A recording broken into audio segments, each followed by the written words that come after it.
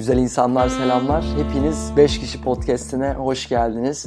Ben Eray ve burada sizinle birlikte farklı yollardan yürümüş özgün insanların hayata bakış açılarını, hayatlarındaki kırılma anlarını hep beraber inceliyoruz. Bu bölümün konuğu bir sosyal inovasyon platformu olan İmece'nin direktörü Buğra Çelik. Buğra'yla çok farklı alanlarda epey derin sohbetler ettik. Epey derin konular üzerine konuştuk. Sohbetin tamamı çok keyifli ama özellikle Buğra'nın yaşadığı bir deneyim var. 2 sene boyunca ard arda Silent Retreat'e gidiyor. Yani sessiz inziva kamplarına gidiyor Uzak Doğu'da. Ve o deneyimi konuşuyorken o kadar kıymetli konular, o kadar kıymetli içgörüler açığa çıktı ki ben bunların hiçbiri kaybolmasını istedim. Buğra'yla da konuştuk.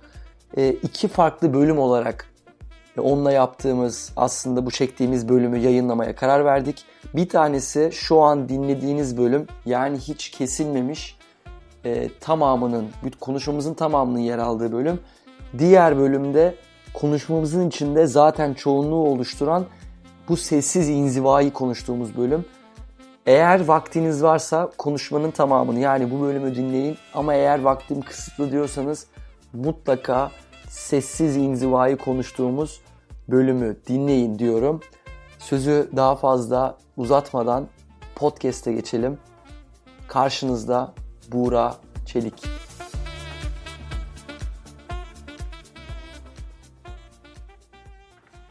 Buğra Çelik 5 kişi podcast'ine hoş geldin. Hoş bulduk. Abi hayatın boyunca kaç farklı iş yaptın?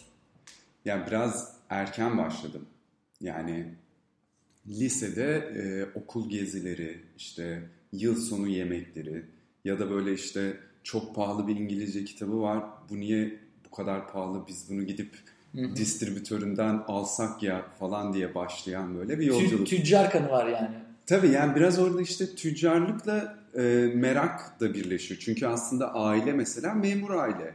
Yani bir önceki nesilde öyle inşaat falan yapan, ticaret yapan kimse yok. O yüzden aslında bir rol model üzerinden şekillenmiş bir şey değil yani. Tümüyle içsel olarak merakla tetiklenen bir süreç yani. Kaça geldi peki yani? Bu zamana sen şu an kaç yaşındasın? İşte 35 yaşındayım. 35 lisede başladın. Tabii. 15, 20 yıldır. Tabii.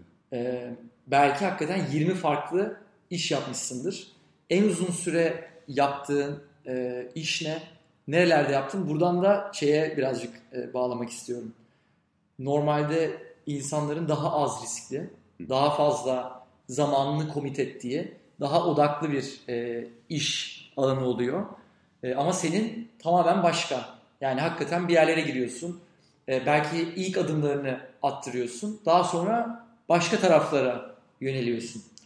Bu zamana kadar belki böyle 2-3 farklı örnekten, ya burada Ahtapot, İmece ve şimdi belki Learn Up de örnek case olarak yapılabilir.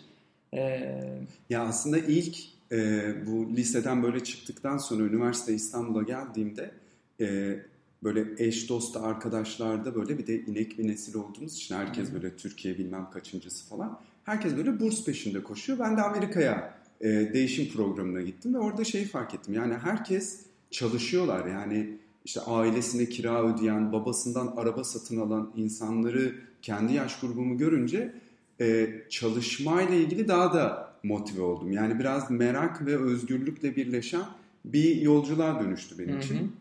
Hatta böyle ben girişimcilik diye bir tanım yoktu. Yani hala serbest meslek döneminde girişimciliğe başladık ve 2008'den sonra bunun formal bir adı olduğu ve bir yöntem olduğu ortaya çıktı. Ne bileyim mesela ilk işim, en uzun yaptığım iş üniversite döneminde Amerika'ya öğrenci götürüp getirmekti. Evet yani 6 yılla halen en uzun o. İşte üniversite 1. sınıfta başladı. 2002-2003'te başladı. 2008'de bıraktım. Ve o süre boyunca da hep aslında yine insanların daha iyi bir deneyim yaşayıp gelecekleriyle ilgili daha iyi bir hayal kurabilmelerini sağlayan bir yolculuktu aslında. Oradaki o deneyim artık girip de bir yerde çalışma alanı bırakmamıştı. Yani birkaç yerde daha böyle konuşmuştuk. Hiç CV'm olmadı benim mesela. Yani hiç CV hazırlamadım yani. Yani buradaki biraz merak giderilmeye başladığında ya da oradaki o yani bu sistem nasıl çalışıyor? Artık hani benim buraya katabileceğim marjinal büyük fayda nedir? Ben buradan ne besleniyorum? Bir ahtapot döneminden erken bıraktığımı hissettiğim bir şeydi. Çünkü İmece'de artık İmece'ye danışmanlık olarak başlamıştım. Hı hı.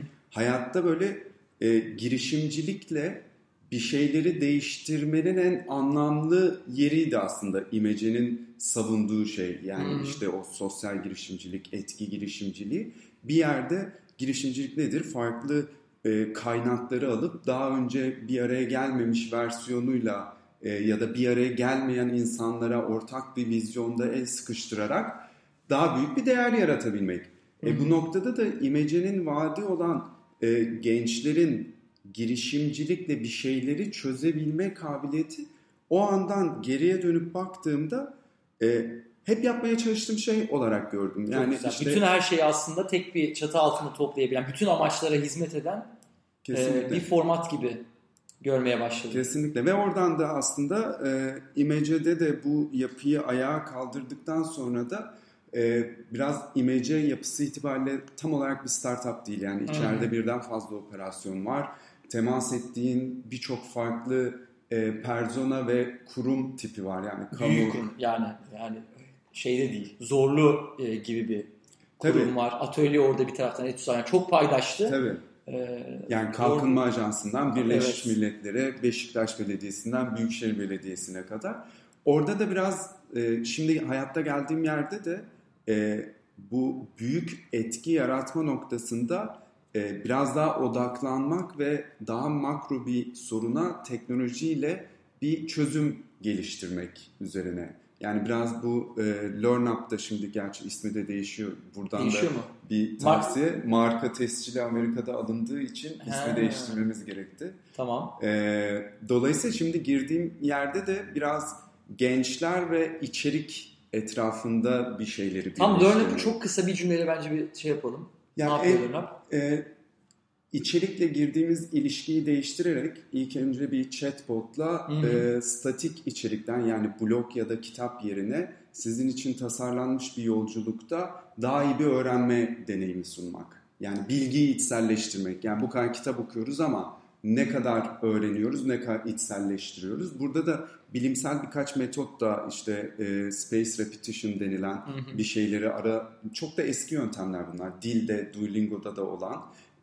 Ama bunu bir içerik üreticisine araç olarak sunarak aslında yarattığı içeriğin hem içselleştirilmesini hem de yeni gelir modelleri üretmesini sağlıyor. Ben kullandım o ilk dönemde. Shane Parrish'in bir içeriği vardı.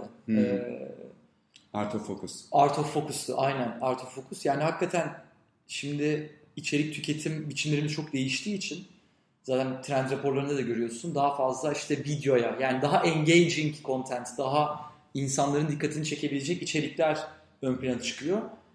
Bir önceki aslında 10 yılın ana içerik tipi makale. Yazı yani aslında text. Ve gitgide alttan gelen jenerasyona da baktığında textle interaction'ın düştüğünü görüyorsun.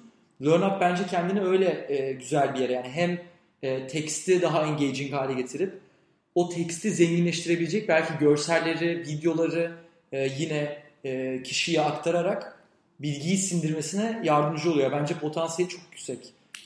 Stoic diye mesela bir app gördüm. Y Combinator'a kabul alan. Bilmiyorum biliyor musun Stoic app'ini? Senin işte journaling yapmanı falan sağlıyor. Kodlar gibi aslında bu öğrenme, mental olarak işte kendini geliştirme alanı daha hala ben bakir görüyorum. Tabii ki meditasyon app'leri vesaire falan var. Oralar birazcık kalabalık olmaya başladı. Ama daha başı yani bu sürecin. Ya bir de son 10 yıldır teknolojiye baktığımızda o kadar böyle yılların teknoloji yatırımı bir sürü şey ama aslında reklamcılık endüstrisini tam anlamıyla yıkıcı bir şekilde değiştirebildi. Onun dışında içerik deneyimi, bilgiyle karşılaşmamız yani mesela Google Reader vardı, RSS'ler vardı. Kendi feed'imizi create edebiliyorduk ve orada bir algoritmanın oyunları içerisinde de değildik. Biri yeni bir paylaşım yaptığında Google Reader'da önümüze düşüyordu. Sen kendini regüle ediyordun. Kesinlikle şu an yani ben bile Twitter'a girdiğimde 50 tane yani resmen kumar. 50 tane paylaşımdan 2 tane 3 tane okuyacağım makale seçmeye çalışıyorum. Yani aslında o gürültünün, çok büyük bir gürültünün içerisindeyiz ve bağımlılık yapan algoritmaların elindeyiz bir yerde. O yüzden bence de orası bayağı geniş bir alan. Fokus, ya odak ve bağlılık problemi olduğunu düşünüyor musun? Yani bağlılığın daha çok şirketten ziyade aslında kişisel bir misyon ve rehberlik etrafında olduğunu düşünüyorum. Fokus çok kişisel bir mücadele benim için zaten. Yani mücadele ederken problemin yok. Tabii. Fokus evet. Tabii. Ya bunu şöyle yani biraz farklı bir tarafa gelecek konu ama geçen Mert'le konuşuyorken de Range diye bir kitap önüme çıktı. Aslında generalistlerin yani neden artık dikeyleşme değil de her konudan birazcık daha bilmenin yeni dünyanın 21. yüzyılın aranan özelliği olacağıyla ilgili. Bu fokus ve o konu yani aslında sen bir alanda tek bir şeye odaklanıp belki yetkinlik bazında da sadece bir kası geliştirip birden ona o konuda 10 mu olacaksın?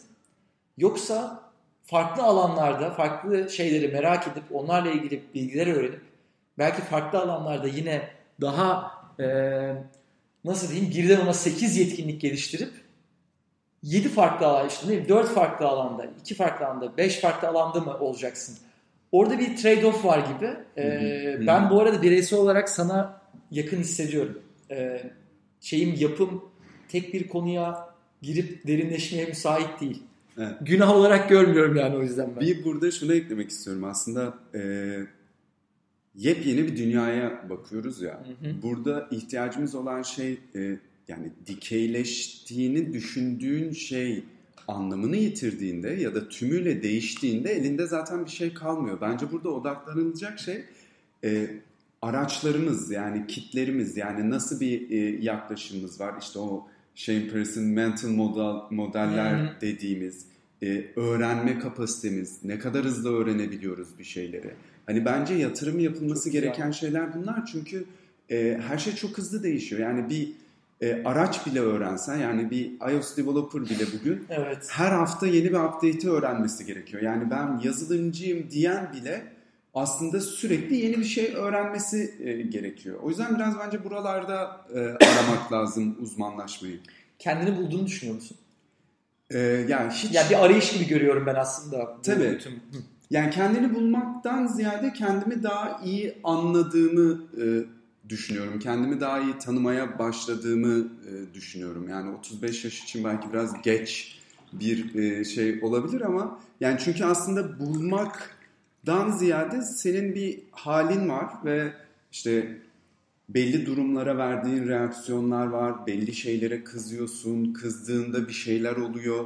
Yani bunları tanımak bence aslında kendine yaklaşmak ve temas etmek. Tanımak şey mi? Ya tek biri vardı zaten. Ya Buğra Çelik diye biri doğdu. Zaten o Buğra Çelik'ti.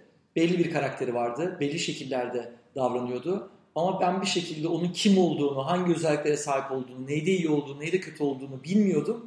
Yeni onları öğrenmeye başladım mı? Yoksa bir şey düşüncesi de var ya aslında tek bir öz yok. Sürekli değişmeye dönüşmeye başlıyorsun. Yani statik bir özden söz edemeyiz. Zaten tek bir Buğra Çelik yoktu hiçbir zaman. O yüzden tanınacak biri de yoktu gibi bir bakış açısı var. Sen neye daha yakınsın? Siyah beyaz gibi olmak zorunda değil. Evet yani biraz da aslında değişen sen misin yoksa işte senin kendi algın mı? Yani çünkü aslında senin ben kimim sorusu sadece senden gelen bir soru değil. İnsanların sana baktığında gördükleri şeylerden de etkileniyorsun. Toplum sana diyor ki mesela işte bir sınav var hayatında işte ÖSS sınavı işte onda belli bir puan alınca başarılısın ya da değilsin. Ya da işte belli bir maaş alıyorsan başarılısın ya da değilsin. Senin kendinle ilgili tanımın üzerinde de çok etkili şeyler bu.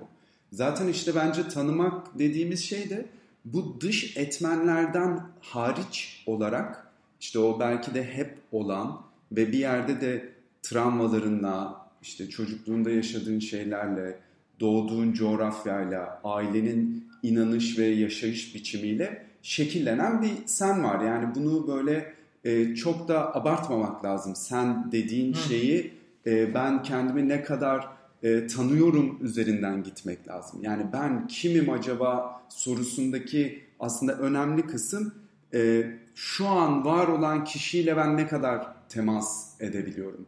Bence önemli olan yani o işte Charles Munger'ın da yani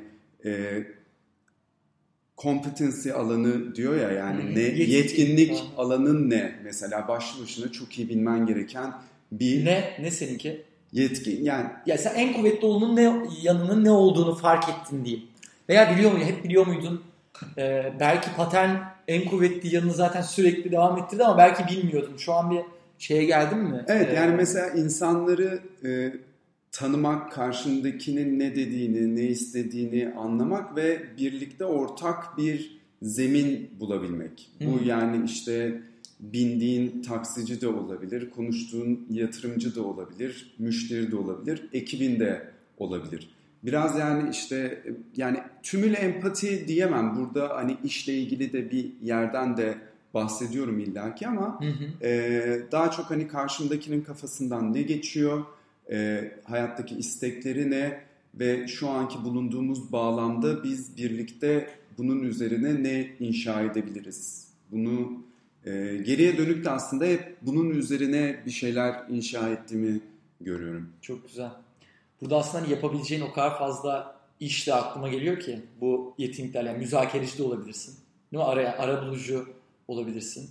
Belki bir noktada politika yani senin karakterin değil ama normalde görmek isteyeceğin yani ülkeyi yöneten insan, ülkeyle ilgili karar veren insanda arayacağın özellik, en temel özellik insanları iyi anlayabiliyor olması, onların ülke olarak yaşayan yani insanların bütününün yaşadığı problemleri iyi tespit edebiliyor olması, diğer tanıdığı insanlardan bu problemin çözümü için doğru kişileri bir araya getirebilmesi ve problemleri çözerek insanların refah seviyesini yükseltmesi beklenir. Yani çok aslında yapabileceğin yani business dünyasında karşılığı var, başka yerde karşılığı var. Bu senin dediğin şey noktasına geliyor. Tek bir mesleğe, tek bir know-how'a derine gitmektense aslında hakikaten o senin kas dediğin işte o competency dediğin, yetkinlik dediğin şeyi belki bulmaya çalışmak ve onu arttırmak gerekiyor. Burada şeyi bir sana soracağım sonra geçmek istediğim tarafa geçeceğiz. İnsanların o competency, yetkinlik dediğimiz şeyde bul onu ve onu üzerine vur. Onu mu tavsiye edersin? Yoksa abi insanın hiçbir zaman yumuşak karnı olmamalı. Yani hiçbir şeyde çok kötü olma. Oraları da yani vasat olduğun şeyleri de bir tık daha ileri götür der misin? Yani işte burada biraz o konfor alanı tanımı giriyor. Yani eğer işte ben burada yetkinim ve hep burada gezeceğim demeye başladığında öğrenme hızın ya da öğrendiğin şeyler de sınırlanıyor. Yani bu yetkinliğin içerisinde bunu adım adım da genişletmen de gerekiyor. Yeni şeyler öğrenebilir ya da bilmediğin şeylerin üzerine gidebilir olman gerekiyor. Yani bildiklerinin üzerine model geliştir, bilmediklerini fark et ve geliştirmeye odaklan. Yani İkisi birden aslında senin. Tabii ki. Abi bu tabii işte böyle söyleyince çok da ahkam kesen bir yere de düşmek istemiyorum ama bence kendini tanıyıp yetkinlik alanlarını görüp yani ben mesela detaylarda böyle kaybolan yani bu yıl mesela tek bir projeyi tümüyle benim yönetmem gerekti. Yani burnout'a inanılmaz yani yaklaştığım bir yer oldu. Çünkü detaylar çok benim alanım olmadığını gördüm. O yüzden de mesela İmece'de kurduğumuz yapının bir gücü de oydu aslında. Yani zaten o yüzden de organizasyonlar da değişiyor. İşte detaycı olmalı mısın? Bence bir noktada olmalısın. Kurduğun planın nereye döndüğünü ama sistemin onu test ettiği bir yerde kalmamalısın. Güzel. Oradaki sorumlu kişi kesin, yani ana sorumlu kişi sen olmamalısın. Orada detayları iyi takip edebileceğine inandığın biri mutlaka olmalı. Tabii. Biraz da ortaklık yapıları bunun üzerine çok gelişmeli aslında. Yani bir işi birlikte yapıyoruz dediğinde ki işte girişimcilik de artık hani tekil bir girişimcilikten ziyade bir arada hareket eden girişimler ve organizasyonlar noktasına geliyor. Yani bu aslında birey ve ortaklık yapısından ekosistem bakış açısıyla da işte bu organizasyonun güçlü yanları bu girişimin güçlü yanları bunun yanına şöyle bir yapı da girerse biz işte sistemsel bir dönüşüm hayal edebiliriz gibi bir yere gidiyor. Yani aslında bireyden başlayan şey ekosistem dediğinde büyük makro boyutta da karşılığını buluyor. Çok güzel. Silent Retreat'e gelelim. Silent Retreat'i nasıl Türkçe'ye çevirebiliriz? Sessiz inziva. Evet. 2 kere gittin. Aralarında birer var mı bir yıl? Bir yıl, evet. Birer yıl arayla Tayland'a mı gitmiştin? İkisinde de Tayland'a gittin. İkisine de Tayland'a gittin. İkisine de aynı yere gittin. 10 gün boyunca konuşmadan minimum artık ne denir? Shelter, korunma, barınma, gıda minimum düzeyde tutularak her gün belki 6+ saat meditasyon yaptığın programa gittin. Şimdi ben burada direkt topu sana atıyorum. Yani ne oluyor orada? Hani hiç kimsenin hayatında yaşamadığı, belki yani hakikaten tahayyül bile şu an edemeyeceği bir deneyim gibi geliyor bana. 10 gün arka arka, yani bir günü falan biraz böyle aklım alabiliyor ama eminim bütün olaylar belki yarısından sonra vuku buluyordur. Nasıl bir deneyim bu? İlki nasıl geçti? İkincisi ondan nasıl farklıydı? Sen tamamen en vurucu olduğunu düşündüğün yerlerle lafa gir. Ben arada sonra giderim. Ya bu biraz aslında... Niye gittin belki oradan başlayabilir. Bu işte Vipassana Buda'nın 2600 yıl önceki öğretisinin deneyimletildiği bir aslında bunu Avrupa'da pazarlarken seminer diye anlatıyorlar. Çünkü çok da dini bir referans vermek de istemiyorlar. Çünkü bir yandan da tam olarak o semavi dinler, geleneksel dinlerden de ayrıştığı da bir yer var. Çünkü deneyimsel bir yolculuk. Yani deneyerek anladığın ve içselleştirdiğin. Yani ne demek istiyorum? Birinci gün deneyimlediğin şeyin akşamında, yani pratiğin akşamında o günün teorisini dinliyorsun. Dolayısıyla teori sana söylediği için anlamaya çalıştığın şey değil. Gayet fiziksel ve ruhsal olarak deneyimleyerek içselleştirdiğin bir yolculuk.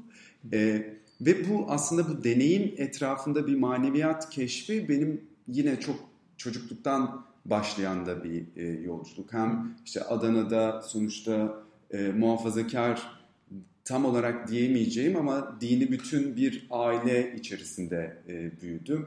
İşte nenemin hayattaki en büyük isteği hacca gitmekti. Döndü. Gitti mi? Gitti tabii ki. Güzel. Sonra döndükten sonraki hayali tekrar gitmekti. Yani hep o oradaydı. Bu da benim çok da düşündüğüm bir şeydi. Ya da işte Amerika'ya gittiğimde işte oradaki Mormonlar olsun, ayinler olsun hep keşfetmeye çalıştığım bir şeydi ki Türkiye'de de bu topraklarda da birçok dini ayine ve tasavvufun hep gidip deneyimlemişimdir. Dolayısıyla bu benim için aslında sadece orada keşfettiğim bir şey değildi ama... Kendini dindar biri olarak görüyor musun peki? Yani hani bu arayışın altındaki şeyi merak ediyorum. Hani gidip niye deneyimliyorsun? Neden bu inanç, daha çok bu dini ritüeller aslında bunlar? Niye buraları şey yapıyorsun? Neyi merak ediyorsun? Bence gündelikten bizi çıkaran ve kısa vadeli düşünmek zorunda kalıyoruz ya koşturmacanın içerisinde. İşte en fazla bu çeyrek, gelecek yıl falan diye hedeflerin içerisinde sıkışıyoruz iş dünyasında. Ya da aslında mesela çocuğu olan arkadaşlarımla konuştuğumda hep onlar için yaşam genişliyor. İşte 18 yaşına kadar bu çocuk bizle gibi o zaman geliyor. Ama bu dini ritüellerde ya da maneviyatın ön plana çıktığı ayinlerde daha büyük bir şeyin parçası olduğumuzu hissedebildiğimizi görüyorum ve müştereklerimiz dediğimiz şeylerin tanımı değişiyor. En önemli aslında bu Vipassana'da bana güç veren şeylerden biri daha büyük bir şeyin parçası olduğunu görmek. Yani burada aslında çok büyük bir sistem var ve bir yerde işte o Law of Universe yani tüm bu evrenin kanunu gibi kavramlar üzerinde kafa yormaya başlıyorsun. Ne o, ben bilmiyorum Law of Universe'ı. Yani Budizmin içerisinde aslında bir yerde birçok farklı şeyde karma olarak tanımlanabilecek bir şey. İşte oradaki o Budizmle ilgili de yine çok ahkam kesmek istemediğim bir alan var ama Buda'nın gösterdiği yolda, anlattığı hikayede onun içerisinde kaldığında aydınlanmaya gidiyorsun ve aslında onun dışına çıktığın yerlerde içerideki o misery'yi, o sefaleti, o acıyı yaşar hale geliyorsun. Tam da hangi sınırdan bahsediyoruz şu an? İçeri ve dışarı derken onun anlattığı içerisi ve dışarısında neler var? Ya en temelinde aslında en giriş seviyesinde diyebileceğim şey, Vipassana'da sana söylediği şey, insan ya tutkularının, bağımlılıklarının esiri oluyor.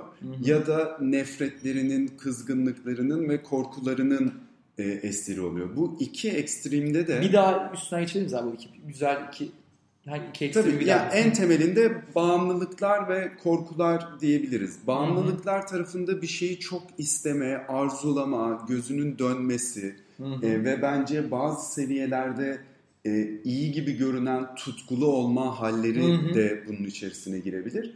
Diğer tarafta da korkular, nefretler, yani işte bir yılan gördüğünde bile korkuyorsun ya da bir sinek konduğunda böyle vurmak istiyorsun ya da işte Twitter'da hiç görüşüne beğenmediğin ya da halini, hatırını sevmediğin, duruşunu sevmediğin bir kişiyi gördüğünde vücudunun verdiği tepki. Ve bunların hepsi aslında senin zihninin saflığını kaybetmene sebep oluyor ve insanın zaten hayatın içerisinde olan sefaletin ve zorluğu, acıyı, kederi baş edemez bir halde bırakıyor onu. Yani baktığında işte zaten Buda'nın da söylediği şey, dünya acı yeri. Acının içerisinde yaşıyorsun. Bunun içerisindeki aydınlanma dengede kalabilmek üzerinden geçiyor. Dengeye gelebilmek için de her şeyin fani olduğunu, işte o anicca kavramı giriyor. Bir yerde her şeyin geçiciliği giriyor devreye. Yani mesela şu an hissettiğin acı da geçici. Şu an hissettiğin zevk ve mutluluk da geçici. Kalıcı olan ne? Yani bir yerde kalıcı olan insan ve dünyadaki acı, keder. Yani hep o orada içinde bulunduğun şeyin parçası olan şey acı ve keder. Ve kabul etmen gereken şey de onun orada olduğu. Ve şu an özellikle dünyanın geldiği yerde ki benim Vipassana yolculuğum da biraz buradan başladı aslında. Yani dünyada makro boyutta ne oluyor? Benim hayatımda ne oluyor? Bir yerde artık bunları anlamlandırmakta çok zorlandığım bir yere geldiğimi hissettim. Nasıl bir süreç? Yani o dünyanın nereye gittiğini düşünüyordun ve kendi hayatının nereye doğru gittiğini düşünüyordun da böyle bir dürtü hissettin. Ya bir kere nereye gidiyor yani dünya? Bir kere aslında kişisel olarak beni işte 33-34 yaşında geldiğim yere getiren yaklaşımların, öğrenimlerin, işte mental modellerin beni devamına götürmeye yetmeyeceğini artık hissetmeye başladım. Ve burada bir yenilenme ihtiyacı içerisindeydim. Bir yandan da İmece'de sonuçta dünya nereye gidiyor? Dünyanın, toplumun, insanlığın ve gezegenin içinde bulunduğu halle ilgili sürekli bir bakıyorsun, anlamlandırmaya çalışıyorsun. Çünkü çözüm önerileri üzerinde çalışıyorsun. Yapmaya çalıştığımız şey İmece'de sonuçta o fikri alıp etki yaratacak bir projeye dönüştürebilmek ve bunu bir sürü sistem içerisinde bir sürü farklı bir şekilde yapabilmek. Ama bunu yapmaya çalışırken de ne geliyor? Yani şu an bir deliliğin içerisindeyiz yani işte. Nasıl değil? Yani ormanlar yanıyor, işte resifler yok oluyor, insan acı, keder, yani düşünsene petrol için Orta Doğu'da insanlar acı çekiyor iş modeli olarak ve o petrolün zaten kullanılıyor olması da ayrıca bütüncül bir şekilde gezegeni yok ediyor. Yani aslında içinde bulunduğumuz ekonomik model tümüyle çökmüş durumda ve biz bunun parçasıyız. Ve bu gerçekliğe en ucundan bile dokunduğun anlarda bir şeyleri anlamlandırmakta zorlanıyorsun. Yani şu an işte Amazon yanıyor. Bu neden yanıyor? Ne oluyor? İşte biz Suriye'de ne oluyor? Kim kimle savaşıyor? Yani bunlar artık anlamlandırabildiğimiz şeyler değil. Hı hı. Ve şimdi anlamlandıramadığımız bir sistemin içerisinde kolektif olarak doğru kararlar verebilmemiz lazım.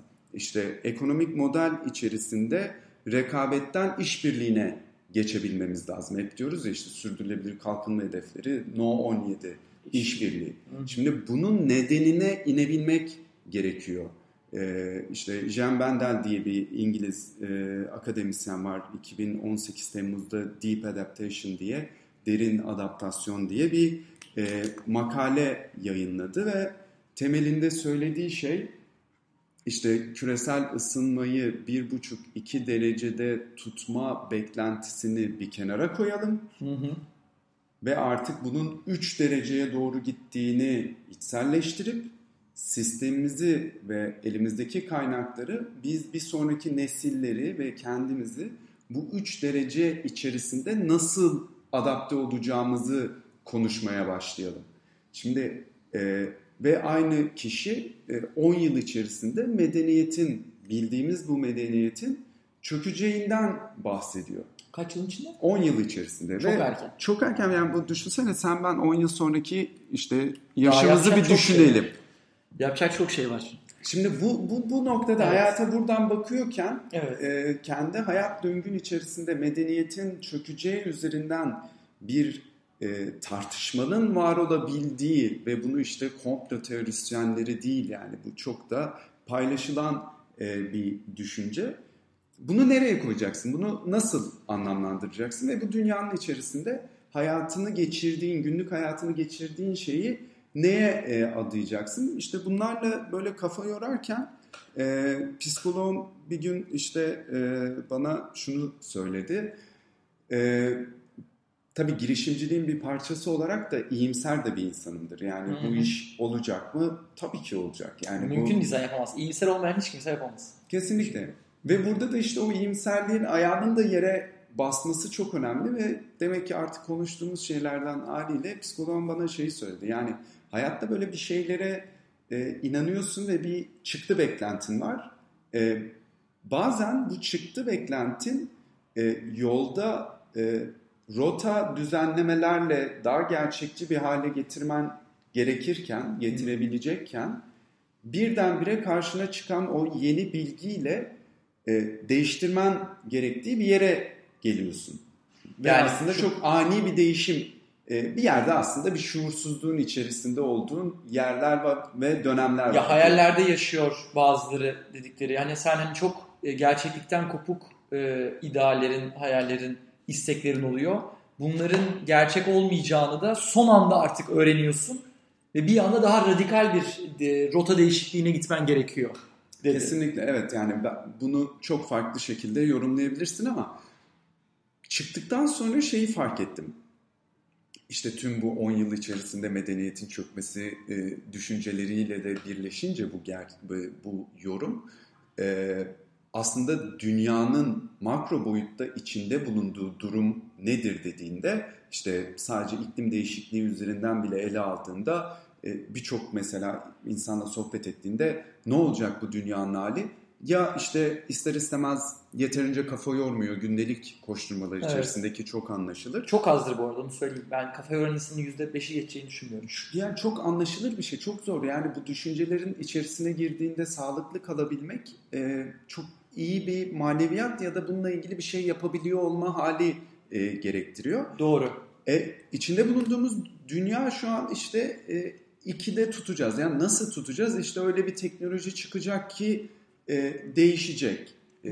Aslında bir yerde tam olarak o bahsettiği şey, bir şeyler değiştireceğiz ve öyle bir an gelecek ki geliyor aslında şu an iklim özelinde bahsedersek bile birdenbire tüm yaşam biçimimizi değiştirmemiz gerekecek. Ve o an ya bir dakika, aslında benim içinde bulunduğum durumla dünyanın içinde bulunduğu, kitlesel olarak, kolektif olarak içinde bulunduğumuz durum arasında çok çok büyük bir fark yok.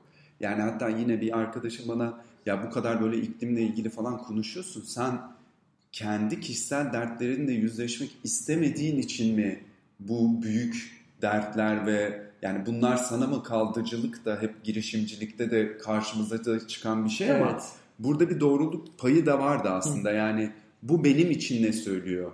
Ya da ben neden buna bu şekilde reaksiyon veriyorum diye baktığımda işte Vipassana yolculuğu biraz orada başladı. Tapınak yolculuğu benim için biraz orada başladı. Dolayısıyla 2 sene önce... Yani yok çok özür dilerim. Çok kısa bir araya girip toparlamak istiyorum şeyi. Hani konunun nerede olduğunu. Büyük problemler var. Dünyanın problemleri var. Bir kişinin yaratmadığı, kolektif olarak yaratılan problemler var. Bir şekilde bu problemlerle dertlenmeye başlıyorsun ama o problemin çözümü doğrudan senin kontrol alanında olan bir şey değil. Yani sen her sabah kalktığında ya aman yarabbim bütün dünyada inanılmaz bir iklim krizi var. 2 derece değil 3 derece yukarı çıkması bekleniyor deyip orada bırakırsan bana göre bu çok sağlıksız bir state. Yani hatta vakit kaybı. Biraz çok bir örnek olacak ama ülkesini en çok seven işini en iyi yapandır diye bir söz var ya. Yani sen aslında tamam problem büyük olabilir ama mikro boyutta senin birey boyutunda o problemin çözümün için ne yapabileceğin bütün konu. Yani kontrol edebildiğin şeye odaklanma gibi geliyor. Sen şu an aslında o yolculuğu dünyada böyle problemler var algılayıp tanıyıp bireysel boyuta nasıl çekerim? Ben ne yapabilirim? Şeyine gitmişsin. Ki işte Budizmle Stoik felsefenin kesiştiği yerde orasıdır aslında. Stoizmde temelinde neleri kontrol edebiliyorsan onlara odaklan. Evet. Senin kontrolün dışındaki şeylerle ilgili endişelenme. Çünkü onlarla ilgili yapabileceğin bir şey yok zaten. Evet. Biraz işte tüm bunların harmanlanmasıyla birlikte ben kendimi aslında tapınakta ve tapınağa gitme kararım çok hızlı verdim. Yani bir hafta 10 gün içerisinde ilk gidişimde dedim ki ben gidiyorum. Bir olay mı oldu? Bir olay olmadı. İşte bu hisler çok ağır basmaya başladı. Bir anda mı geldi ama yani o? Yani dedin ya ani karar verdim diye. Tak diye mesela uyandın. O gün biliyor muydun mesela? Sabah biliyor muydun akşam gideceğini? Ya şöyle işte şimdiki ortağım Erdinç gitmişti. Bir sene önce gitmişti ve döndüğünde böyle pamuk gibi geldi. Hatırlıyorum ben buluşmuştuk. Başında hareyle geziyordu yani resmen. Evet. Ondaki etkisini de gördüğüm için aslında zaten bu tüm birlikte girdiğimiz işin yolculuğu da buradan başladı aslında. Biz insanın dönüşümünün ve bir yerde bu aydınlanma, bilgiyle aydınlanma yolculuğunu nasıl kolaylaştırırız? Yani bu hep kafamda dolduğu için bir yerde bir tatil yaklaşıyordu. 10 günlük tatil yaklaşıyordu. Dedim çok iyi bir fırsat, ben gidiyorum. Tapınak aslında 10 gün biraz geçiyor. Rutinleri soracağım bu arada. Yani ne yaptığını hakikaten bir anlayalım. Yani ilk gün girdin, ilk günkü program ne? İkinci gün kalktın. Kaçta yatıyorsun, kaçta kalkıyorsun? İşte kaç saat meditasyon yapıyorsun, ne yiyorsun? Bir anlat ya, oradaki rutin, nasıl bir rutin var orada? Ya Budizmle ilgili bir kere Einstein'ın bir lafı var. Bence Budizm geleceğin dinidir diye bir lafı var. Yani şimdi bunu şu an baktığımızda şeyden görüyoruz. Bence Vipassana modern insanın rehabi gibi bir şey. Yani, rehabilitasyonu yani evet. 10 gün boyunca bir kere yani bir düşün, 10 gün telefonu eline almadığın hiç oldu mu? 2007 iPhone çıktığından beri. 10 saat olmamış oluyor. Abi çok pardon. Narköy'de işte bir iki gün. Ama o kadar ya. 10 gün mümkün. 10 gün. Evet. Yani düşünsene bir teknolojik bir alet ve sadece alt üstü 2007'de hayatımıza girmiş bir cihazla 10 gün ayrıldığımız hiç olmadı. Evet. Dolayısıyla işte ilk önce giriyorsun ve defter, kitap, kalem, telefon her şeyi bırakıyorsun. Defteri de bırakıyorsun. Defteri de bırakıyorsun. Hiçbir tümüyle kendin ve düşüncelerin. Yazmak istiyorum ben belki yok. Yok. Yani çünkü aslında... İçgörü geldi. İnanılmaz. Yani reflection yazmam lazım. Orada kalmasını istiyorum ben de yok. Yani çok daha uzun vadeli düşünceler içerisindesin zaten. Okay, tamam. Yani o anlık aydınlanmalar gibi... Yani biraz şey gibi düşün aslında. Bu Goenka yani Vipassana tekniğini 1970'ten itibaren dünyaya yaymaya başlayan bir kişi var. Goenka'nın söylediği şey şu: Vipassana, 10 günlük Vipassana deneyimi zihninizi açıp narkozsuz sizin kendiniz zihninizi bir ameliyat yapmasıdır. Ve 10 günün sonunda biz sizi bandajlarla buradan gönderiyoruz gibi. Yani bir yerde dışarıdan baktığında işte ne oluyor? 4.30'da uyanıyor, 4'te uyanıyorsun. Her şeyini aldı, sonra rutine devam ediyorsun. Aynen. İlk gün direkt başlıyorsun yani. Sabah kalktın. Kaçta kalktın? 4.30'da. 4.30'da kalktın. İlk önce doğrudan meditasyona. Nasıl bir yerde yattın? 4'te kalk, yani şöyle. Odan nasıl falan? Benim gittiğim biraz dünyadaki birçok başka yere göre nispeten daha lüks. Kendi bir odan var. İşte tuvaletin, banyon var. Çok Japon şilte denilen böyle çok ince bir minderi. Şezlong minderi gibi. Aynen öyle, süper söyledin. Onun üstünde yatıyorsun. Bir odanda işte bir tane tek öyle bir yatak var. Odanda meditasyon yapman için kare bir mat gibi bir şey var. Aha. Bir de askılık var aslında. Başka hiçbir şey yok. Bomboş bir oda. Tamam. 4.30'da kalktın ertesi gün. Kalkıyorsun, gongla uyanıyorsun zaten. Nasıl uyandın ilk gün? Ya çok şey soruyorum hakikaten merak ediyorum. İlk normal 4.30'da kalkmıyorsun. Ya ben çok motive gittim. Okey. Yani, tamam, sen hazır gittin zaten. Tabii, evet. Ya ben mental tamam. Yani mesela işte 2. gün ve 6. gün çok zor diyorlar ve bırakanlar oluyor. 2 ve 6. 2 ve 6. Neden abi? 2'de ilk şok vuruyor sana bence. Yani ilk böyle işte oradaki o hayatın içinden çıktığın hayat sana bir vuruyor. Yani telefonsuzluk vuruyor, düşüncelerinle yalnız kalmak vuruyor. Ve de bir yerde de gerçekten insanın kendiyle kalmasının ne demek olduğunu 2. gün biraz daha iyi anlamaya başlıyorsun. Bence 6. günde de artık çok derinlere iniyorsun. Yani o bilinçaltı dediğin şey artık gayet görünür bir halde ve işte çocukluğundan tut da yıllar önce küstüğün bir insanla neden küstüğüne yani ilk 2 gün böyle hala şey seviyesindesin. İşte ne bileyim zihninde hala şarkıları susturmaya çalıştığın bir yerdesin. Yani tam işte aydınlanacağım bir gülme geliyor karikatüründeki gibi yani. Tam oturuyorsun. Evet. Ne bileyim mesela kendini nefesine odaklamaya çalışıyorsun falan. İşte ben de mesela Büyük Ev Abluka'dan işte gerçekler diye böyle sürekli o şarkının böyle nakaratı zihnimde ve atamıyorum yani. İşte 4.30'da uyanıyorsun abi. Aha, evet. Ve hiç kahvaltısız falan bir duş. Bir de ben işte 2017'den beri soğuk duş alıyorum. Hayatta oturtturduğum en devamlı. O hala devam ediyor mu? İlk başladığım dönemi hatırlıyorum yani. Evet. Düşüyorduk. Helal olsun. Ben kış geldiği gibi bıraktım. 2017 yazında ben de soğuk duş alıyordum. Kış gelince ben bıraktım abi. Ya evet. Ben Aralık Amsterdam'da bir iş için gittiğimde orada bile devam ettirdim. Güzel. Bu ikinci gittiğimde sıcak duş tapınakta almak durumunda kaldım. Çünkü tutulmalar ve olmalar başladı. Fiziksel ağrılar başladı. Ama dolayısıyla uyanıyorum. Soğuk duş, 4.30 işte meditasyona oturuyorsun. Meditasyonda büyük bir alan var. Böyle yerde oturuyorsun sol tarafta. Erkekler sağ tarafta. Kadınlar zaten tümüyle ayrılmış durumdasın. Karşında da 2 tane teacher, öğretmen var.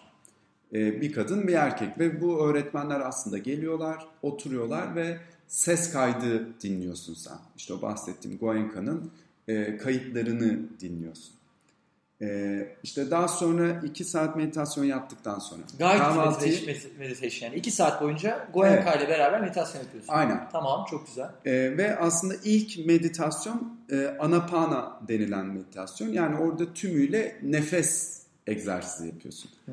Ve nefeste de birçok nefes egzersizinden farklı olarak regüle etmiyorsun nefesini. Tümüyle gözlemliyorsun. Yani zaten temelinde hep gözlemlemek var. Her şeyi, vücudunu, nefesini hep gözlem üzerinde ilerliyorsun ve İşte ilk oturduğunda zihninle baş başa kalmanın zorluklarını bir yaşıyorsun. Ama yavaş yavaş, yani düşünsene, nefesi hani bir deneme yapabilirsin yani. Nefesini sadece takip et. Aklına hiçbir şey getirmeden, sadece nefesinde olarak, yani burnunun içerisinde nefesin girişini, girerken dokunduğu yerleri bir odaklanmaya çalış. Ya 5. saniye, 6. saniye aklına bir şeyler gelmeye başlıyor. Evet. Yani temelinde bu 10 gün yaptığın şey zaten zihnini evcilleştirebilmek, zihnini kontrol edebilir hale gelmek. İşte bu ana gelmekten bahsediyor ya, işte geçmişteki endişeler ya da korkular değil ya da işte pişmanlıklar değil, gelecekle ilgili endişeler değil, anda olabilmek. Anda olabilmek zihninin kontrol edebilmen demek. Nefeste kadar, yani nefes oradaki şeyde anda alıp verdiğin bir şey olduğu için ona odaklanıyorsun. Kesinlikle. Negatife de aslında, sadece negatif de değil mi? Geçmişe dair iyi yaptığını düşündüğün, tırnak içindeki bir şeye de çok hold on etmemek. Gelecekte ben böyle çok pozitif bir işte hayalini kuruyorum. Ona da çok fazla attached olmamak. Yani ne negatif ne pozitif, geçmişe veya geleceğe dair herhangi bir şeye tutunmamak. Kesinlikle. Yani çünkü aslında şu an yaptığın şeyler zaten devamını şekillendiriyor ve bir yerde işte o gelecekte işte dünya yanıyor mu, insanlığın sonu mu geliyor takılmadan, evet, dünyadaki o acıya, kedere, o aşırı reaksiyonu vermeden anda bununla ilgili, tüm bu acıyla, kederle ilgili ya da işte coşkuyla, eğlenceyle, mutlulukla ilgili dengede kalabilmek. Bu bizi full teslimiyete götürüyor. Bu arada bu benim acayip şey yaptığım bir konu. Yani bir taraftan fikrine çok önem verdiğim, saygı duyduğum insanların problemlerle dertlenmek, onları çözmek için bir dedikasyona, hırsa sahip olmak hep böyle övülüyor. Yani işte onunla dertlenmiyor olsa, onun hayalini kurmuyor olsa, işte uykusuz kalma, aslında bir discomfortla, yani bir konforsuzlukla ilişkilendirilen takıntı, o takıntının sonunda gelen başarı gibi bir şey de var. Ya bu insanlar sayesinde oluyor gibi bir taraf da var. Bütün bu işte anda kalmak, akışın farkında olabiliyor olmak, belki o anda görevin neyse onu yapabiliyor olmak, böyle insanı birazcık şeye mi itiyor bilmiyorum. Bunu burada negatif bir şey olarak söylemiyorum. Hani özgür irade hiç mi yok acaba? Yani tamamen sen burada gerçekten bazı şeyleri yapmak için varsın ve onları nasıl yapacağın da belki belli. Anda kalırsan yapacağın şeyleri teslimiyetle, o huzurla, o dinginlikle yapabilirsin gibi bir yere mi geliyor? Yani bu arada hiçbir tarafta değilim. Yani o kadar hakikaten çok enteresan bir şeydeyim. Çok gri bir alandayım yani. Hiç bir sonuca varamıyorum. Tarafta olamıyorum. Yani evet. Ya bu mesela bir çok sevdiğim bir arkadaşım işte Vipassana deneyiminden sonra acaba hırslarımı da mı orada bıraktım ve bu hırslarımı orada bırakmış olmak benim hayatta gelmek istediğim yerle ilgili ne söylüyor? Mesela bu anlaşılabilir bir yorum. Bir de çünkü şunu da unutmamak lazım. Sonuçta işte bu da kendi deneyimi üzerinden bir öğreti bıraktı. Ve belli ki işe yarayan ya da işte insana dokunan bir öğreti ki 2600 yıldır devam ediyor. Ama tek yol bu mu? Ya da işte gerçekten insanlığa ait, evrene ait muhteşem yol bu mudur? Sonuçta herkes için farklı bir gidişat var. Ama benim kendi gözlemim şu, sonuçta bir kere bütüncül bir şeyin hissiyatı içerisinde olmalıyız. Yani baktığında medeniyet, şimdi yine Cem Bendel'e çekmek istiyorum. 10 yıl içerisinde medeniyet çökecek. Yani 10 yılı kaldır oradan, medeniyetin çökmesini ele alalım. Geçmiş medeniyetlere bak. Hepsi çökmüş değil mi? Yani elimizdeki veri ne? Doğru. Ve bunların neden çöktüğüne baktığında hep rekabetçi koşullar. Yani birinin kaybedip diğerinin kazanması üzerine bir mekaniğin etrafında şekillenmiş insan ilişkisi. Ve şu an aynı koşullar devam ediyor. Zero sum game denilen, yani işte Simon Sinek'in hani sonuçta sınırlı koşullar içerisinde sınırsız oyunlar oynamak gibi, o kaynakların sınırsızcasına oynamak gibi geldiğimiz yerde kolektif olarak anlamlandırabilmek, kolektif olarak doğru kararlar verebilmek gerekiyor ve kendi iyiliğimizi diğerlerinin iyiliğinden, işte buradaki ağacın, diğer insanın iyiliğinden öne koymamak gerekiyor. Şimdi böyle baktığımda Budizm ve buradaki öğreti, ki birçok başka felsefik öğretinin de kesiştiği yerler var, o anlamda bence doğru ve ihtiyacımız olan bir şeyi söylediğini düşünüyorum şu an. Bir tane burada şey var, bunu Mert'e de söylemiştim. Marcus Aurelius'un bir sözü. Diyor ki, kovan için iyi olmayan arı içinde iyi olamaz. Yani sen eğer yaşadığın ekosisteme iyi gelmeyen bir şeyden sen bireysel olarak menfaat sağlıyorsan bil ki aslında çok da sağlamıyorsun. Veya görmediğin, doğrudan gözünün önünde olmayan arkada farklı bağlar var. Ya bu Silent Retreat acayip bir konu. Çok da bence güzel alanlara girdik çıktık. Bir şeyi sorayım. Niye aynı yere tekrar gittin? Ondan sonra bizim bu toplumla ilgili bir soruya geçeceğim. Üçüncü kere gitsen yine aynı yere mi gideceksin? Süper. Ya ilkinde ben çıkarken normalde 10 günün sonunda gelinmesi hedeflenilen bir yer var. Bir state var zihninde. Bu işte bağımlılıklarınla, alışkanlıklarınla kurduğun ilişki, korkularınla, acıyla kurduğun ilişkide gelmeye çalıştığın bir yer var. Orada mesela ilk çıktığımda ben oraya gelemedim gibi bir hissiyatla çıktım. Bu da aslında zaten 10 gün boşuna oturduk kalktık mı ya? Düşünsene yani. Bu da tabii yine işte yetiştirilme tarzı, mükemmelliyetçilik, sistemin sana verdiği birçok başka şeyle ilgili de bir şeyler de söylüyor bu arada ve ben döndüğümde bu haleti rüyayı kaybetmemem lazım diyerek böyle ne bileyim arkadaşlarla buluşmuşsun. Ya işte saatim geldi ben bir saat oturayım deyip böyle bir saat meditasyona oturuyorsun. İnsanlar senin için sessiz oluyor yan odada falan. Çünkü çıkarkenki şey şu, sabah bir saat, akşam bir saat meditasyonuna devam et. Yılda da bir kere 10 gün gel. Şey bu, devam ettirmen gereken şey bu. Ve ben buna böyle ilk çıktıktan sonra böyle resmen tutundum yani.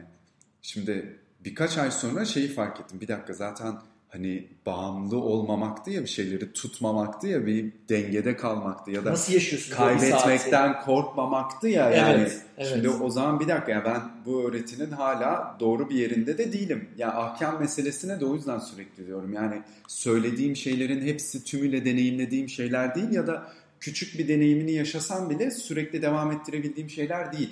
Biraz da bununla da şey olmak gerekiyor. O yüzden ikinciye giderken böyle bir zaten aslında öğreti sana ikinci kez, yani yılda bir kere gel dediği için de hayatımda bir yerdeydi. Bir yandan da bunların hepsini de ne kadar içselleştirdim motivasyonum da vardı. Aynı yere gitmemin bir, gerçekten konforlu olması, iki, yemeklerinin iyi olması. Öyle yemek mi? benim için çok seçici. Çünkü zaten bir kahvaltı yapıyorsun. İşte bir de 11.30'da öğle yemeği yiyorsun. Sonra bir daha başka hiçbir şey yemiyorsun. Kaçta yatıyorsun? 9.30'da ışıklar kapanıyor. 11.30'da yiyorsun en son. Aynen öyle. Öğlen yiyorsun. 5'te bir çay saati var. Çay. Evet. Yani çünkü bir monk'un hayatını aslında simüle ediyorsun. Çok iyi. Temelinde. Dolayısıyla para vermemen de oradan geliyor. Tümüyle bağış usulü olması aslında. Onu bak hiç konuşmadık, evet. Başka insanların bağışıyla sen orada bu deneyimi yaşıyorsun ve bittikten sonra istediğin kapalı zarf usulü ne kadar yapıyorsun, yapmazsan yapmıyorsun. Kimse başında falan da durmuyor ya da çıkarken biri hadi bağış yap demiyor. Tümüyle gönüllülük üzerine bir deneyim. Yani ikinci kez aynı yere gitmemin sebebi kafamda orada ne beklediğimle ilgili net olup tümüyle kendi içime dönebilmekti. Yani tekrar gideceğim. Bu benim için artık hani imkanım olduğu sürece her yıl gideceğim. Ne kadar mal oluyor bu arada? Her şeyde. Sadece uçak bileti ve işte bir gün önce gidip bir gün sonra dönmek, en azından dönerken özellikle bir 2 gün sindirecek şekilde hemen hayata dönmemek bence önemli. Bu son gittiğimde onu yapamadım. Döner dönmez sabah Birleşmiş Milletler'le bir toplantım vardı. Ona girdim. Biraz sert Durun bir dakika, size anlatacaklarım var diye girseydim. Birden dünyevi şeylere çok hızlı bir giriş oluyor. Bir de bütçe olarak da bu arada dünyanın dört bir yanında var. Yunanistan'da da var, Bulgaristan'da da var. Türkiye'de de bu arada bir ekip var. Sabit bir merkez üzerinden değil ama yılda bir kez ya işte Fethiye'de ya da buradan insanları Bulgaristan'a götürecek şekilde yapılıyor. Yani parayla peki aynı şey mesela ben linklere notlara bırakmak için yapıyorum. Bu direkt bir şey mi? Ne diyeyim?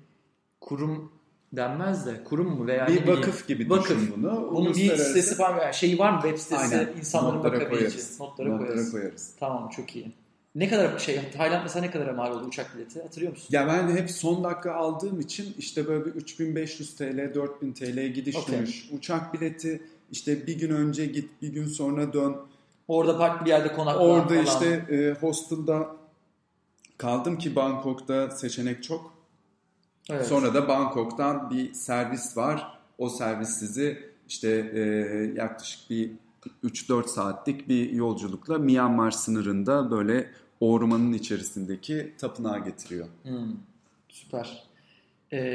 Şimdi oradan döndükten sonra değil böyle sert bir geçiş oldu diye. Şimdi aslında 365 günün sen 10 gününü orada geçiriyorsun. 10 bölü 365 yani %3 falan yapıyor herhalde. Belki yapmıyor bile %3. Geriye kalan %97'de ne kadar içine dönüyorsan o %3'te %97'de her yer, hele senin yaptığın işte çok paydaşlı yapıyor. Herkes sana mütemadiyen aslında bir şeyler söylüyor. Sürekli bir sağdan soldan bir şeyler alıyorsun. Bu yaşa gelene kadar doğduğun günden beri ailenden aldın. Toplumda herkesin artık kolektif olarak oluşturduğu bazı normlar var. O 10 günlük sürenin ardından geri döndüğünde gibi bir şey yaptın mı hiç? Abi benim orada öğrendiğim şu şeyler toplumun norm olarak kabul ettiği işte X, Y, Z şeylerle çok çelişiyor. Burada bildiğin trapler var, tuzaklar var. Ne yaparsan yap. Burada bak %3 zaman geçirdin ama burada çok değerli dersler aldın. Geri kalan %97'de şu öğrenimlere sıkı sıkı sarıl. Sakın bu tuzaklara düşme dediğin şeyler oldu mu? Veya böyle bir iki tane mesela şunlara çok dikkat ediyorum, ne diyorsun? Süper soru. Yani birincisi tapınakta o 10 gün telefonla temas etmeden yaşadıktan sonra çıktığında, telefonu ilk eline aldığında bunun ne kadar doğal olmayan bir deneyim olduğunu yaşıyorsun hemen.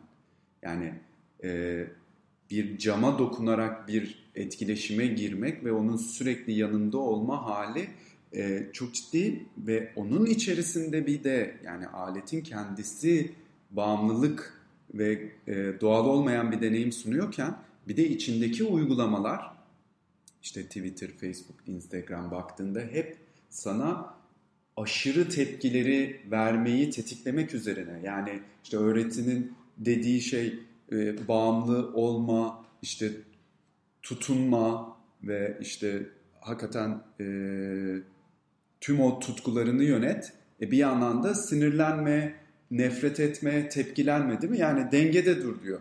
Baktığında şu an günlük hayatımızda işte bilmem kaç saatimizi geçirdiğimiz cihaz ve uygulamalar sana sürekli onu yapıyor. Yani buna da bu arada sankara deniyor. Ekstrem uçlardaki reaksiyonlara sankara deniyor ve düşünsene yani şu an Facebook'un, Twitter'ın, Instagram'ın gelir modeli tüm insanlığa sankara üretmek. Yani işte Facebook sana seninle aynı şeyi tümüyle düşünmeyen şeyleri çıkarıyor ki tepki de oluştur. Ya da böyle seninle aynı şeyleri düşünen insanları çıkarıyor ve onu pekiştiriyor. O yüzden hani en önemli öğrenim bu teknolojiyi ve sosyal mecraları nasıl kullandığın ve bir yerde işteki o içerik tüketme. Yani oradan beri mesela çok daha uzun yazılar okumak, kitap okumak. Hani zaten hep hayatımda olan şeylerdi ama sosyal medyada geçirdiğim süreyi zaten hani Facebook, Instagram hayatımda yok ama telefonla ilişkim en önemli öğrenim. Çok iyi. Bir o çok iyi. İki, sinir ve sıkışma anlarını anlamlandırmak.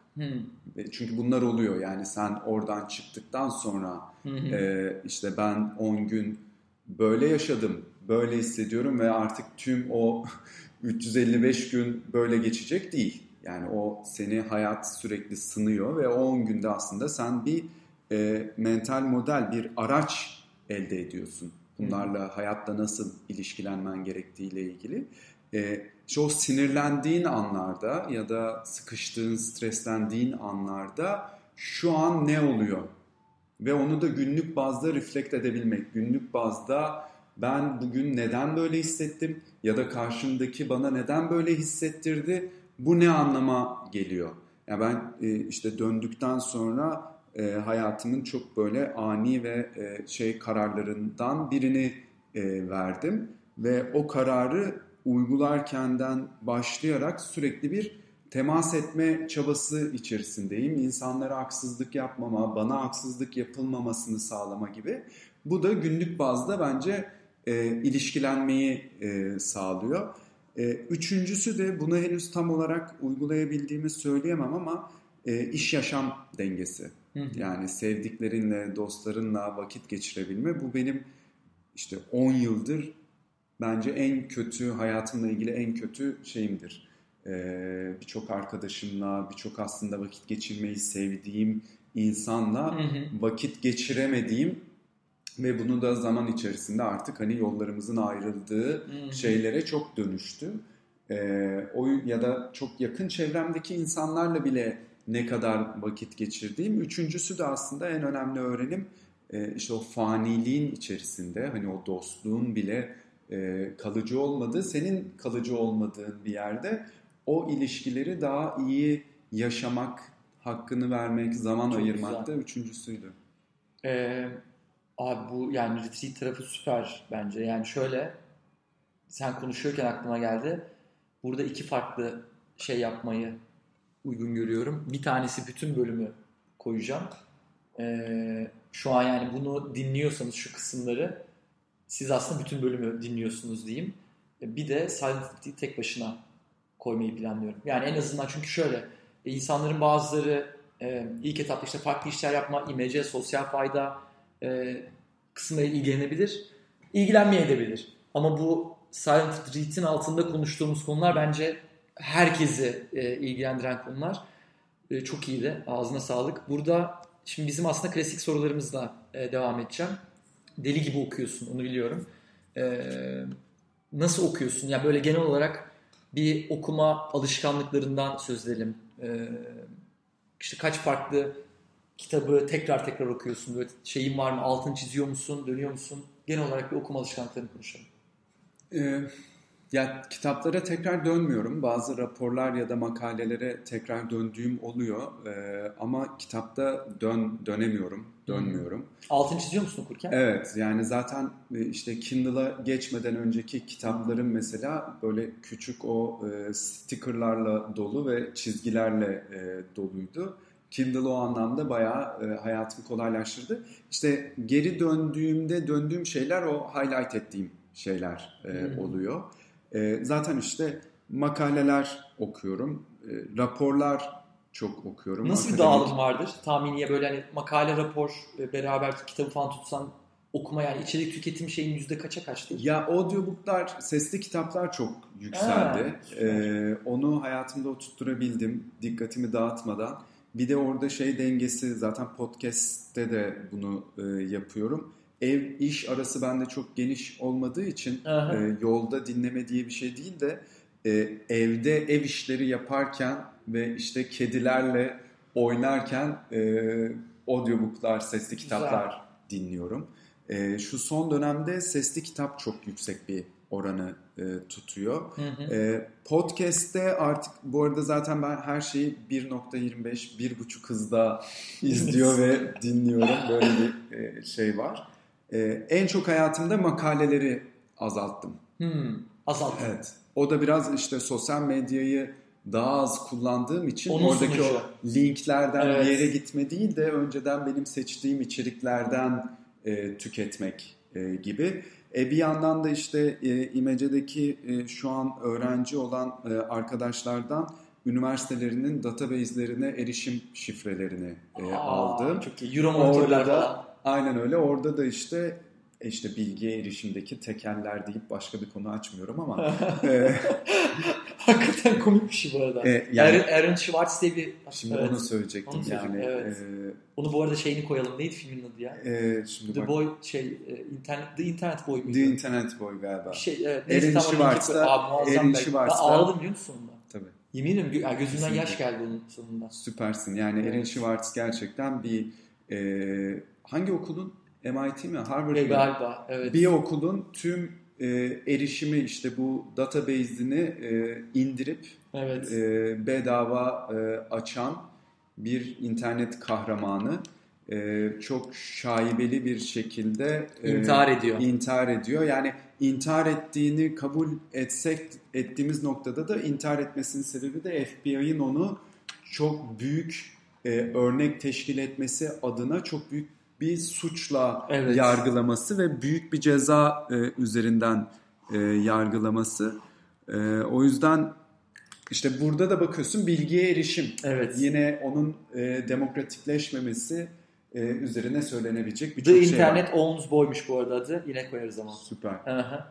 İşte oradan da bu alanda işte davranış değişikliği, işte bilişsel çelişki gibi kavramlar etrafında da akademik makaleler okuyorum. İşte ekolojiyi sosyalizmle birleştiren, hak temelli iklim üzerinden anlamlandırmak gibi böyle makaleler çok fazla okuyorum şu an.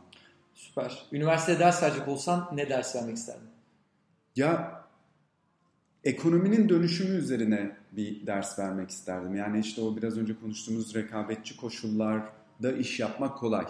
İşte ben müşteriye bir şey yani bir değer yaratayım, gideyim onu müşteriye satayım, yatırımcıyı ikna edeyim, getireyim. Bunlar kolay nispeten ve aslında geçmişten gelen şeyler. İşbirliği temelli modeller nasıl, iş modelleri nasıl geliştireceğiz? Bu arada bence hala çok boş algılısın. Yani temelde ben çok doğru olduğuna kalpten inanıyorum ama pratiğe dönmeye baktığımda hala o niyetlerle hareket eden insanların ya doğru formu bulamadığından ya yetkinlik noktasında problem yaşadığından geleneksel anlamdaki başarıya ulaşan şirketlerin yanına yaklaşamadığını görüyorum. Genel için şu an tabii ki konuşuyorum. Orada bir işbirliği formunun aynı belki nasıl şu an işte şahıs şirketi var, limited şirket var. Hakikaten şaka yapmıyorum. Ya bayağı AŞ var. İşbirliği yapan şirketin de yani şu an belki B Corp biraz ama tam da ondan da bahsetmiyorum. Daha böyle işbirliği odaklıdan bahsediyorum. Bir yapıya ihtiyacı olduğunu düşünüyorum. Evet. Sen de o alanda bir ders vermek istedin. Yani çünkü düşündüğünde şu anki iş yapış biçimimiz hala kolonyal dönemden beri gelen rekabetçi koşullar ama aslında o dönemki iş yapış biçimine bakıyorsun. İşte Hollanda'daki o sömürgecilik yapan dünyanın ilk şirketi denilecek şirket baktığında bir community of practice etrafında ticaret yapan insanlardan bir ekosistem oluşturuyor. Yani mesela en basitinden Hollanda'nın o sömürgeye çıkan gemilerinin düşün İngiltere gibi kocaman ülkeler var. Hollanda küçücük bir ülke ama çok ciddi bir güç elde ediyor. Temelinde mesela ekonomik bir inovasyon yapıyor. Sen tek bir geminin sahibi olmuyorsun da bir sürü gemide hisse alıyorsun. Yani aslında bir ekonomik bir win-win ve ortak insentifler, ortak teşvikler tasarladıkları için bu kadar büyüyorlar. İşte bunun sadece bir zümrenin kazandığı değil de hep birlikte doğanın, ekolojinin, insanın birlikte kazandığı bir model ne olabilir? Çok güzel. Soru çok güzel. İçeriği yani seneler içerisinde belki şekillenirse ders verirsin hakikaten. Bence çünkü bu 15 sene sonra olacak bu ders. Yani o %100 olacak. Yani 15 sene belki buraya için söyledim. Şu an MIT'de falan aslında Otto Scharmer'ın verdiği dersler bu dersler. Biraz daha evet. Yani bir yandan da biz bunu aslında keşfetmek için de dersten ziyade işte mesela bir yerde şu an 5 kişinin de yaptığı şey o aslında. Sen doğru. İlla üniversite formunda olmasına gerek kesinlikle yok. Kesinlikle birçok insanı bir araya getirip farklı bakış açılarının hayatta ne gördüğünü erişilebilir kılıyorsun. Belki de bunun fiziksel formatı ne olabilir? Hani birkaç düşündüğün şey olduğunu da biliyorum. Hani belki onları hızlandırsak da insanlar daha farklı aidiyetlerle bir araya gelebiliyor olsa. Çok iyi. Şeyi az önce atladım, onu hemen sorayım. En fazla hediye ettiğin kitap? Ya Siddhartha Hermanesse, yani o kendini bulma yolculuğunun çok böyle küçük, hızlı bir şekilde okuyup temelleri alabilmen, ki ben Budizmle tanışmadan çok önce okumuştum ve aslında Siddhartha bence çok iyi bir girişimcilik kitabı. Yani insanın kendini bulma, çünkü aslında baktığında Siddhartha'daki işte Buda'nın hikayesi konfor alanı olan işte çok zengin bir ailenin çocuğu olarak durmak yerine belirsiz bir yolculuğa çıkıyorsun. Konfor alanını terk ediyorsun. Bu yolculuğu anlamlandırmak ve oradaki dinamikleri görmek açısından çok iyi bir kitap bence. Son soru. Türkiye'de herkesin akıllı telefonunun arka planına istediğin herhangi bir şey yazabilecek olsan ne yazardın? Ya bu tapınaktan döndükten sonra... Telefonu bırak. Yok. Ya o çok zor bir şey. Bazı şeyleri hayatın kendi iç dinamikleri içerisinde reddetmenin ya da bu ekonomik koşulları içerisinde bazı şeyleri reddetmenin doğru olmadığına halen inandığım bir yerdeyim.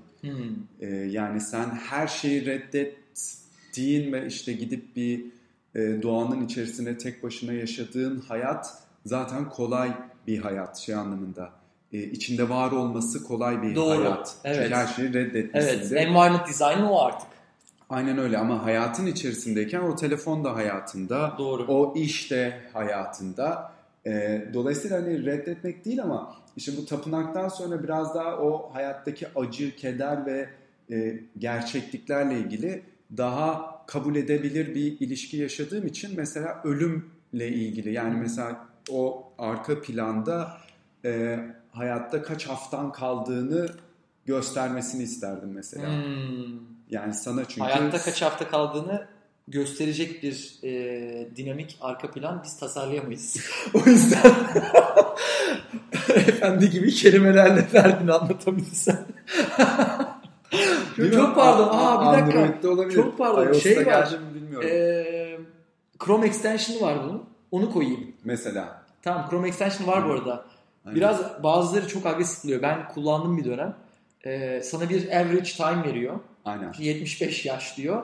Sonra saatlerini geri saymaya başlıyor. İşte gün, şu kadar hafta, şu kadar gün gibi. Bizim ama ofiste bazen görünce insanlar çok tribe giriyor şeyi. Evet. Yani çok kötü değil mi falan, sıkışmıyor musun diye. Halbuki belki bir yerde pozitif o. Kesin, yani bence bir de hayatının kaçıncı yaşında olduğunla da alakalı da olabilir, bilmiyorum şimdi. Hani belki de yaş ortalaması kaç buranın ofiste dinleme şey? Dinleme %85'i 18-34. Süper. Bence halen bu tarz bir şeyin motive edebileceği bir hayatın zaman anlamında o tarafında olduğumuzu düşünüyorum. Çok iyi. Evet, yani koymuyoruz. Arka plana bir şey koymuyoruz. Veya isteyen gitsin Memento Mori yazsın. Memento Mori var çünkü daha önceden. Kesinlikle. Bölümü hatırla. Kesinlikle. Evet. Çok iyi. Fanilikle doğru bir ilişki kurmamız gerekliliğine inanıyorum. Çok iyi.